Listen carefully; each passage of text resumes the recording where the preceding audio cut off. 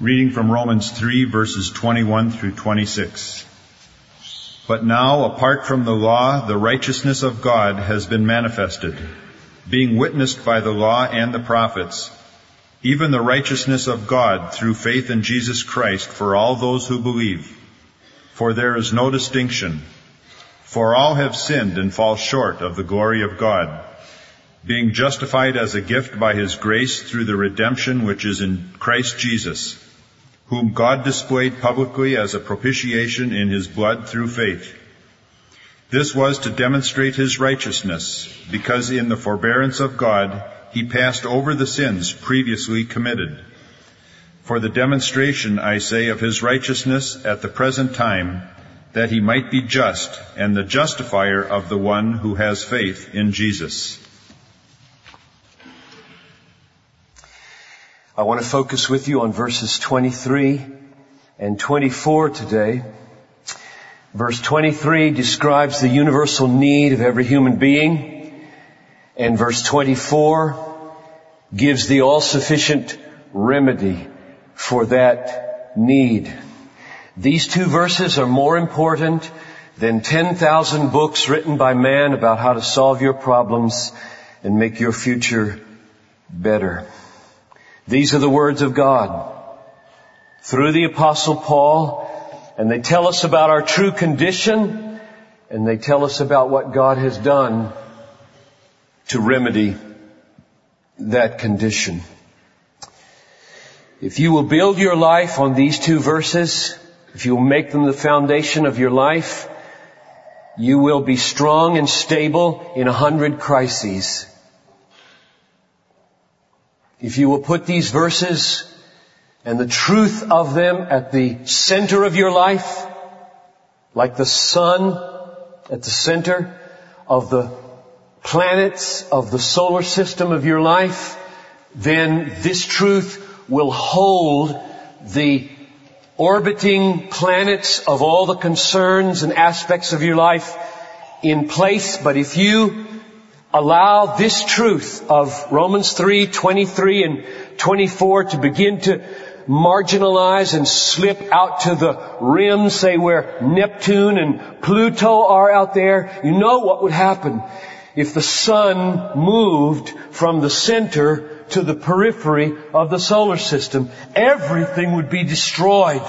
Everything would be in chaos. Everything would be confusion and perplexity and weakness, which is why so many professing Christians coast and amble through life wondering why their lives are so strangely perplexed, so out of sync and out of kilter and out of order, and nothing seems to be working right. It's because the truth of this magnificent gospel that I'm going to try to articulate is not at the center anymore. It's not the sun that's holding everything in place. It doesn't have the weight of gravity to pull all things. Something else is at the center. You should be asking yourself right now, what's that in my life? Something really grips me in my life. Something I come back to again and again and again. I go there in the morning and I go there at noon and I go there at night, and it pulls on me. What is it? Verse 23 says that the universal need in the world of every person has to do with sin. All have sinned and fall short of the glory of God. No exceptions. There's no distinction. All have sinned and fall short of the glory of God. We saw that from verse 18 of chapter 1 to verse 20 of chapter 3. And now he tells us a little something about this condition by saying, if you've sinned, your present condition is that you are now falling short of the glory of God. Literally, the word is, you are now lacking the glory of God. What does that mean? All have sinned and are lacking the glory of God. Does that mean that we were supposed to be as glorious as God and we fell short and didn't arrive at that divine glory, and so we have fallen short? I don't think that's what it means. You weren't designed to be as glorious as God. The best way to put meat on the bones of this simple verse is to go back to Romans 1 and look at the discussion of glory in the context of sin and see what a lacking might mean in Romans. So if you notice in Romans 1, verse 18, Paul said, they are suppressing the truth in unrighteousness. Everybody in the world is a truth suppressor until God gets a hold of us. We suppress the truth in our sin, in our unrighteousness. And then look at verse 23. They exchanged the glory of God, of the incorruptible God, for an image. In verse 28, they disapproved of having God in their knowledge. That's a literal translation. They disapproved of having God in their knowledge. So the picture you get is that sin is a failure to embrace the glory of God and God Himself as our highest treasure and make Him the center and foundation and supreme value of our lives. And thus to exchange that glory for some other treasure in this world and thus lack that glory as our treasure and thus bring great dishonor upon God. That's what sin is and does. Sin is mainly about God. It's not mainly about hurting people. Sin hurts people. Sin hurts people. It'll hurt you in the end. But it's not mainly about hurting people.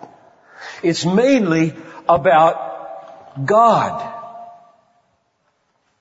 And trading, bartering, throwing away His supreme value and glory in order that we might put something else at the center and in the bank and in the treasury of our lives that we love and we lean on and we find satisfaction in. And thus He is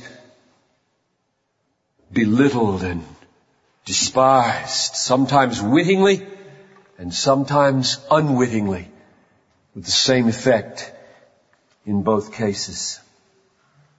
Now that's a great guilt. That's a great guilt. The reason it's a great guilt is because God created this universe, the whole universe, to display His glory.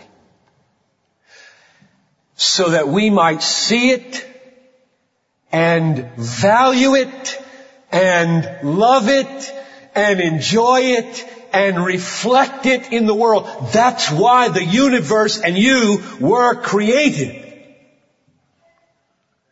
It should not, therefore, be surprising to us that the world will go haywire when the world is in rebellion against the design of the world. If God designed the world, according to Isaiah 43:7, to display His glory, and you are choosing to dispense with His glory, to put something else at the center of your life and love it and live for it and think about it and dwell on it and value it, it's not surprising that the design of God for a beautiful, holistic world would be destroyed in your life. There is dysfunction and chaos and misery all over the world because the whole world is in rebellion against valuing the glory of God above all things. That's why the world and your life is in the condition that it's in. Sin is contemplating God as the supreme value and rejecting Him as the supreme value. And thus exchanging the glory of God for some kind of substitute image. Think of what it is.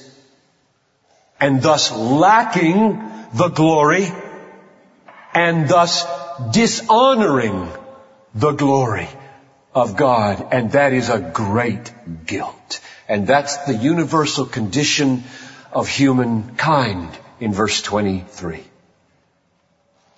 It's a massive problem now that we have. And the problem is, since we've all done this, how can we get right with God when we have so belittled Him? And that's what verse 24 is about. This verse is so rich. It is so rich. A great turn has come in Romans in verse 21. But now, apart from the law, the righteousness of God has been manifested. Some great event has happened. Now, you hear that word now? But now, some great event has happened. And something new is happening in the world. No other religion knows of this great now. Because it's the now of the arrival of Jesus Christ and the redemption that is in Him. So let's read verse 24. Being justified as a gift by His grace through the redemption which is in Christ Jesus. We could start by asking, who's he talking about? Who is being justified? But before we ask that, I think I'll close with that. Before we ask that, I think we simply need to soak in this verse for a few minutes about the provision of God. This is the work of God for the condition of verse 23. This is what God has done so that we can get right with God, though we have belittled His glory. So I want to break this verse down into 4 pieces. 1, the phrase being justified. 2, the phrase as a gift or freely. 3, the phrase by His grace. And 4th, the phrase through the redemption which is in Christ Jesus. So let's take those one at a time. Being justified. Being justified. Let me say 3 things about that phrase. Number 1, notice that it is in the passive voice. This verb is in the passive voice. Remember that from 7th grade? I haven't talked about that for a long time, have you? It does not say justifying, it says being justified. That is, God is the one who is justifying. We are the ones who are being justified. Justification is not our work. It is God's work. God the Father justifies. We are justified. It happens to us from outside of us. It does not happen in us, and we don't produce it. That's the first thing to observe. We are justified. We are not justifiers. Second thing to observe in this phrase is that embedded in the word justified is the word just, which means the same as righteous, which links it up with verses 21 and 22. And this is even more clear in the Greek, because the Greek word for righteousness is dikaios. asune, and the Greek word for justification is dikaioumenoi. So you can hear it very plainly. We would have heard it had we translated it justice, but now the justice of God has been revealed, being justified. Then you would have heard it in English. But when you switch from righteousness to justified, you can't hear it anymore in English. The reason I draw that out is because I want you to see that the manifestation of righteousness in verse 21, described in verse 22 as the righteousness which is through faith in Christ Jesus for all who believe, is describing justification. So collapse it down like this and read it and translate it like this. Starting in verse 21. Now God's justice or righteousness has been manifested. Now jump to verse 22, defining it. Namely, the justice or the righteousness of God, which is through faith in Christ Jesus for all who believe. Now jump to verse 24, where the participle picks it up. Being justified. So let's collapse it down a little more. The righteousness of God is through faith in Christ, being justified. I think being justified means we are receiving the righteousness of God through faith. It is becoming reckoned to us. The righteousness of God is reckoned as our righteousness, and that's what it means to be justified. So there's a very close link between the righteousness being revealed through faith in verse 22 and our being justified, or right-wise. Sometimes people make up a English verb to correspond to the word righteousness. We are being right-wised or set right is what the justification means in verse 24. That's the second thing I want you to observe, the link with verse 22. The third thing I want you to observe about this first phrase, being justified, is the meaning of the term justify. Does it mean make righteous or declare righteous? If I said, we need to beautify this sanctuary, everybody would understand me to mean make it more beautiful. Do something. Put some flowers or something somewhere. Frankly, I like its simplicity, unless you think I'm proposing something. I'm not. I like stark simplicity where the word and not any particular symbol is central. But suppose I said, let's beautify it, I would mean make it beautiful. So when I say you are being justified, do I mean God is making you just? Now, to answer that question, I want to just reach out to a couple of texts, one far away in Proverbs and one in Luke, and then come back and we'll see it here in the text. Listen to this passage from Proverbs 17:15. He who justifies the wicked and condemns the righteous, both are alike an abomination to the Lord. So the opposite of justifying in the courtroom is condemning. Now, when you condemn a criminal, do you make him evil or guilty? You don't. You acknowledge and see and declare him guilty, and you assign him his punishment. Similarly, when you justify someone in the courtroom, you declare them just and you assign them their freedom. So when you see that condemnation is the opposite of justification, you see that justifying does not mean make righteous any more than condemnation means make evil. Now here's the other text I want you to think about. This one really clarifies it. When Jesus extolled John the Baptist in Luke 7:29, and said he was the greatest man born of woman. Luke comments like this concerning what the crowds did. He says, when they heard this, all the people and the tax collectors justified God, having been baptized with the baptism of John. Now, tell me what that means. Justify God? Nobody would dare to say that means we make God just or righteous.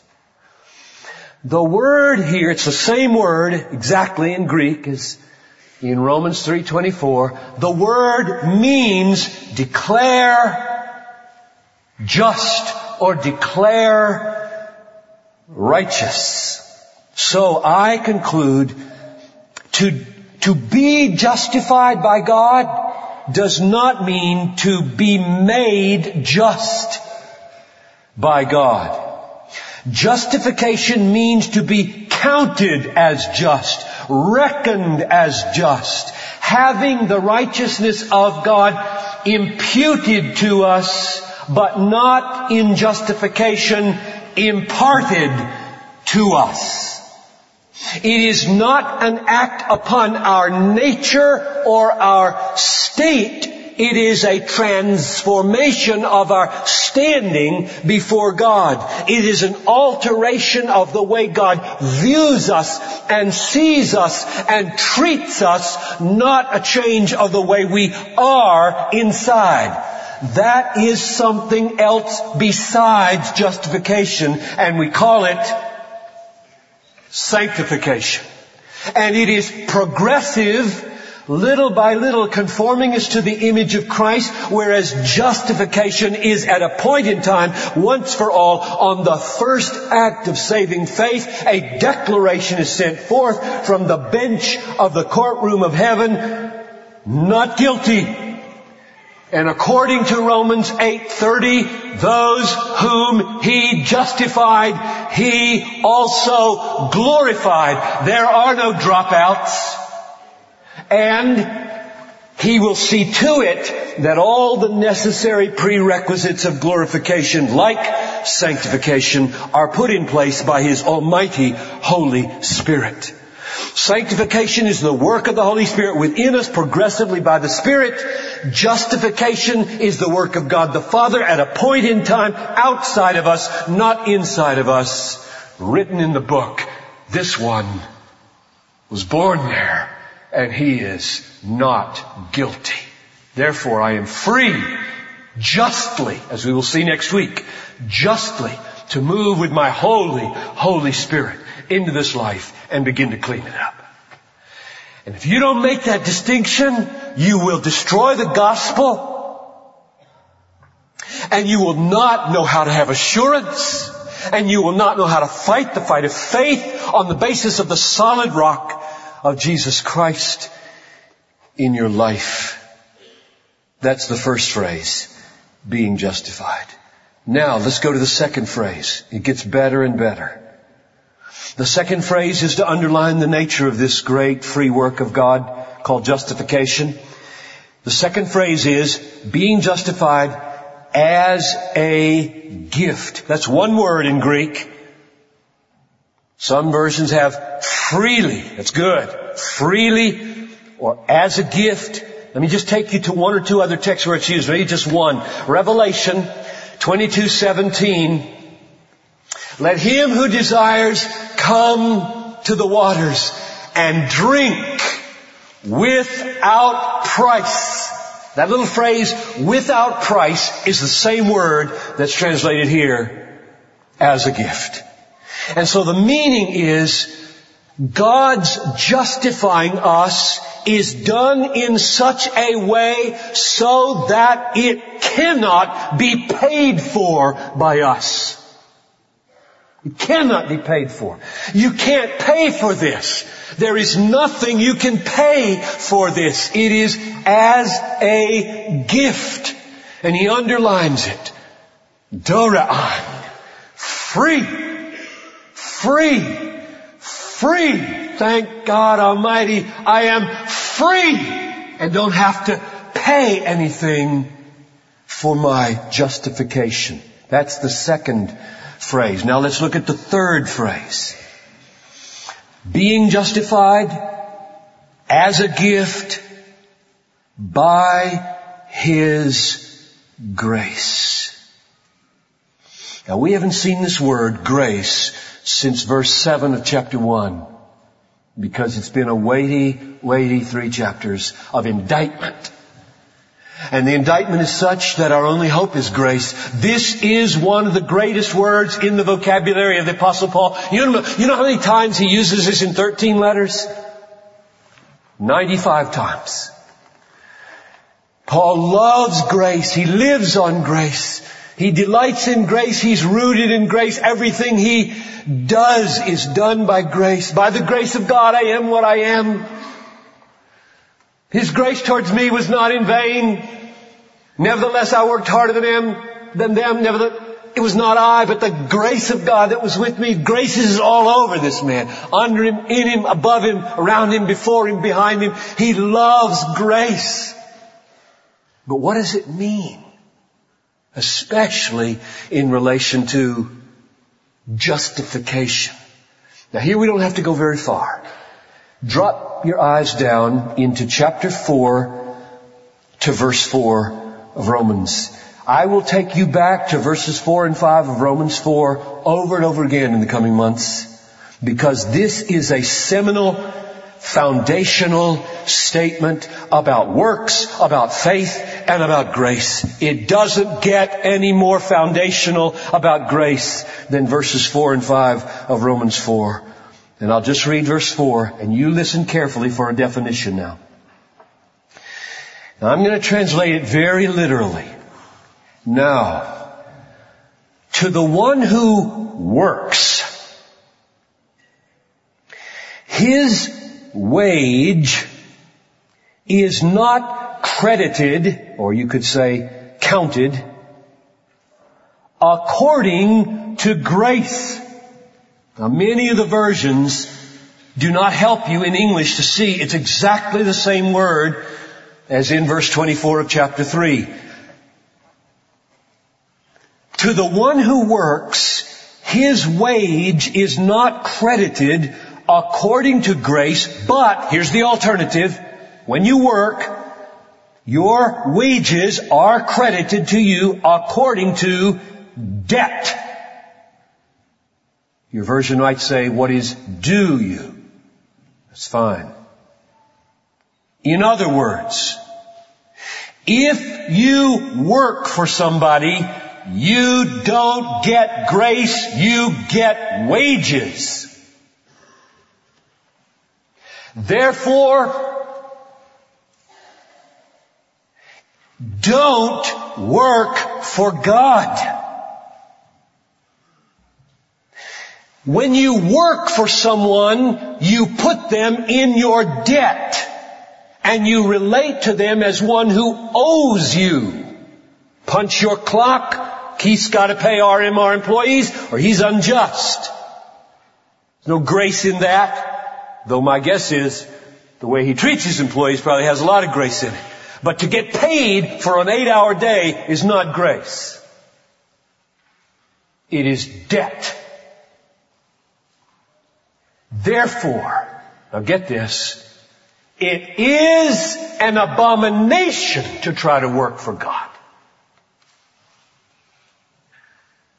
To the one who works, his wages are reckoned not as grace. You get no grace if you work for God. You nullify grace if you work for God.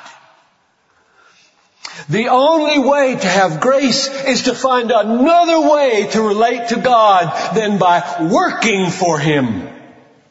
Which is what verse 5 is all about, and we'll save that for another time. I just want you to see what grace is here. Grace is the good that comes to you from a person who owes you nothing. Grace is the good that comes to you from a person that owes you nothing. The reason it's an abomination to work for God comes from Romans 11:35. Listen to this. Who has ever given a gift to God that he should be repaid? What's the answer to that question? Tell me.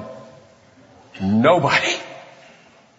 Who has ever given a gift to God, whether it's an 8-hour day or a sacrifice or the reading of the Bible or the singing of a hymn or a going to church or a being a missionary or anything? Who has ever given a gift to God that he should be repaid? Answer, nobody. And then let's all look at the reason given in verse 36. Because from God and through God and to God are all things, and therefore to Him be glory forever. Amen. You can't give Him anything because He owns everything. Everything comes from Him. Everything comes through Him. Everything goes to Him. You can only receive. That's all you can do in relating to God.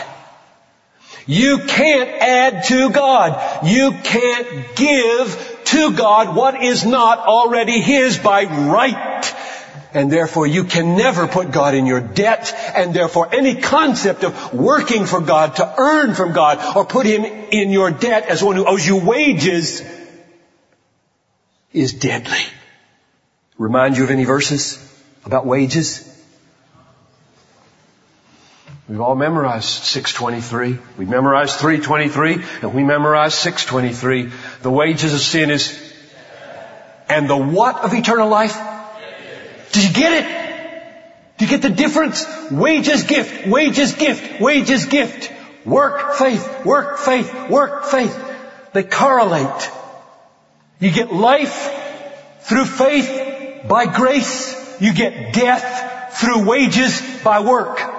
You got two options. You can go out of here trying to work for God, or you can go out of here bankrupt, empty, relaxed, receiving under the waterfall of grace, future grace, moment by moment by moment, and become thereby the most radical, free, bold as a lion kind of people the world has ever seen.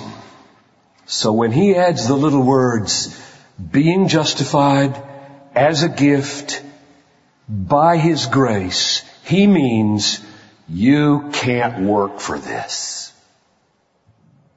So the little phrase, as a gift, means you can't pay for it, and the little phrase, by His grace, means you can't work for it.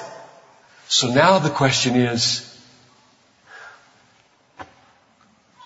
I'm a sinner. And this is going to happen to me. I'm going to be reckoned, declared righteous before God, accepted, loved as a sinner. What's a possible basis for that? So it's not unjust, and God is not scorning His own glory to do that to me who's been so sinful. And that's what the last phrase is all about. Let's close by looking at that. Being justified as a gift by His grace, here it is, through the redemption which is in Christ Jesus. Now there's a word that you all need to love and savor and delight in more than almost any other word. Redemption. What does redemption mean?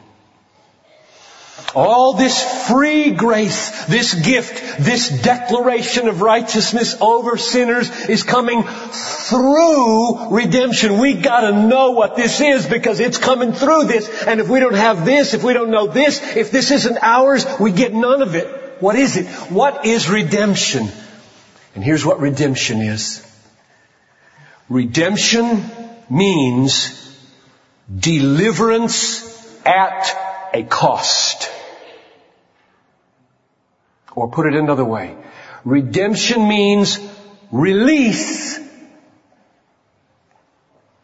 at the payment of a price. Now, where do I get that idea? I get it by taking this unusual Greek word, apolutrosis, and noticing that embedded in the middle of it is this little word, lutron, which is used one other place in the New Testament, and it's parallel, and means ransom. Where's the one place where the word ransom is used in the New Testament? Mark 10:38, or its parallel in Matthew 20:18. The Son of Man did not come to be served, to be worked for, but to give His life but to serve and to give His life as a ransom for many. That's lutron.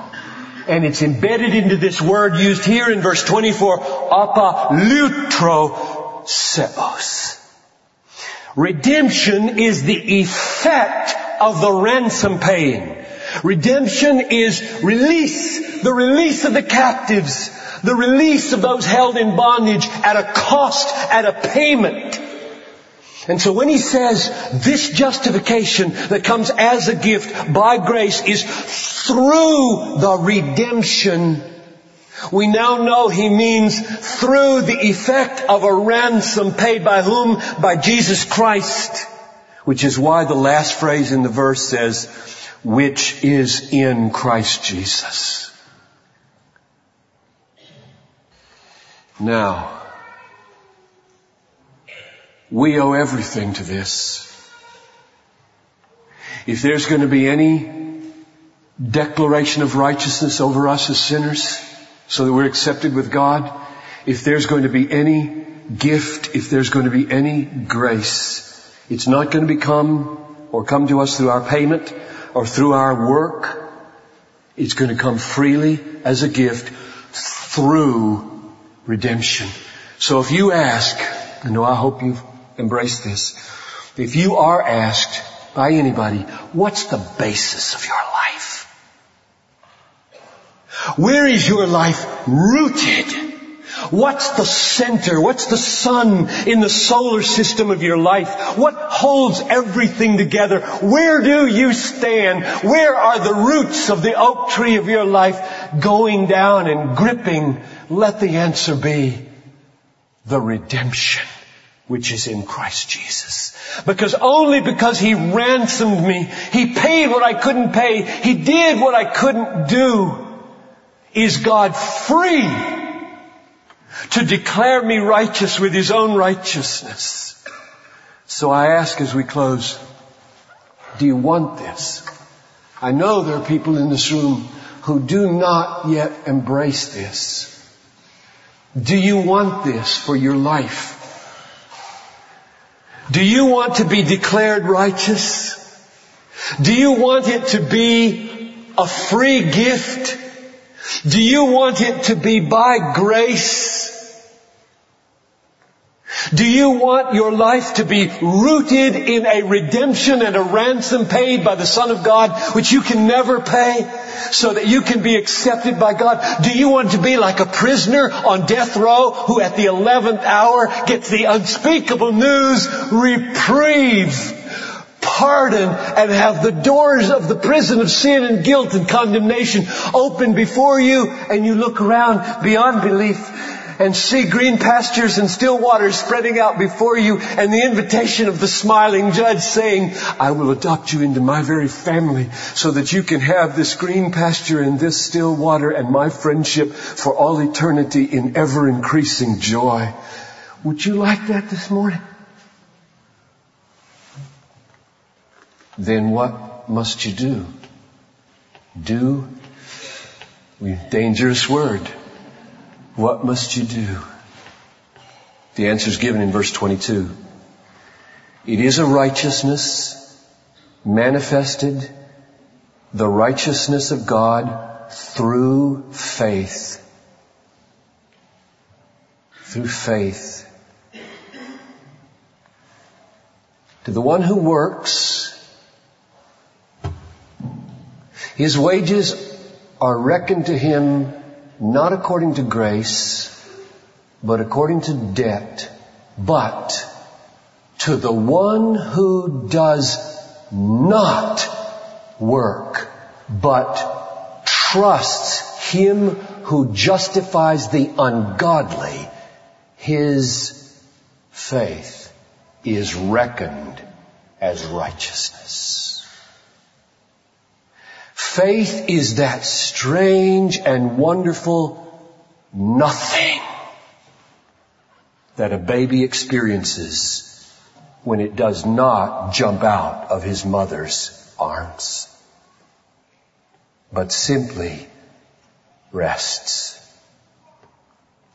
Let's pray. Father, I pray that we would all be babies now in this moment as we close. Unless you turn and become like little babies, you cannot enter the kingdom of heaven. Because babies are the best model of trust that Jesus had to show us. They can't work for their mother's milk. They can't mow the grass or clean their room or make a meal. They can't even get from one room to the next when they're 3 months old. They can only enjoy. They can only rest. They can only receive. They can coo and they can smile. Father, make us childlike. Teach us what faith is at Bethlehem. And I pray for those who need faith right now, that you would pour it out while people deal with God about this. When all around your soul gives way, may the Lord make the righteousness of Christ, the justifying work of the Father, the free gift, the grace of God, the redemption which is in Christ Jesus, your hope and your stay. And all the people said, Amen.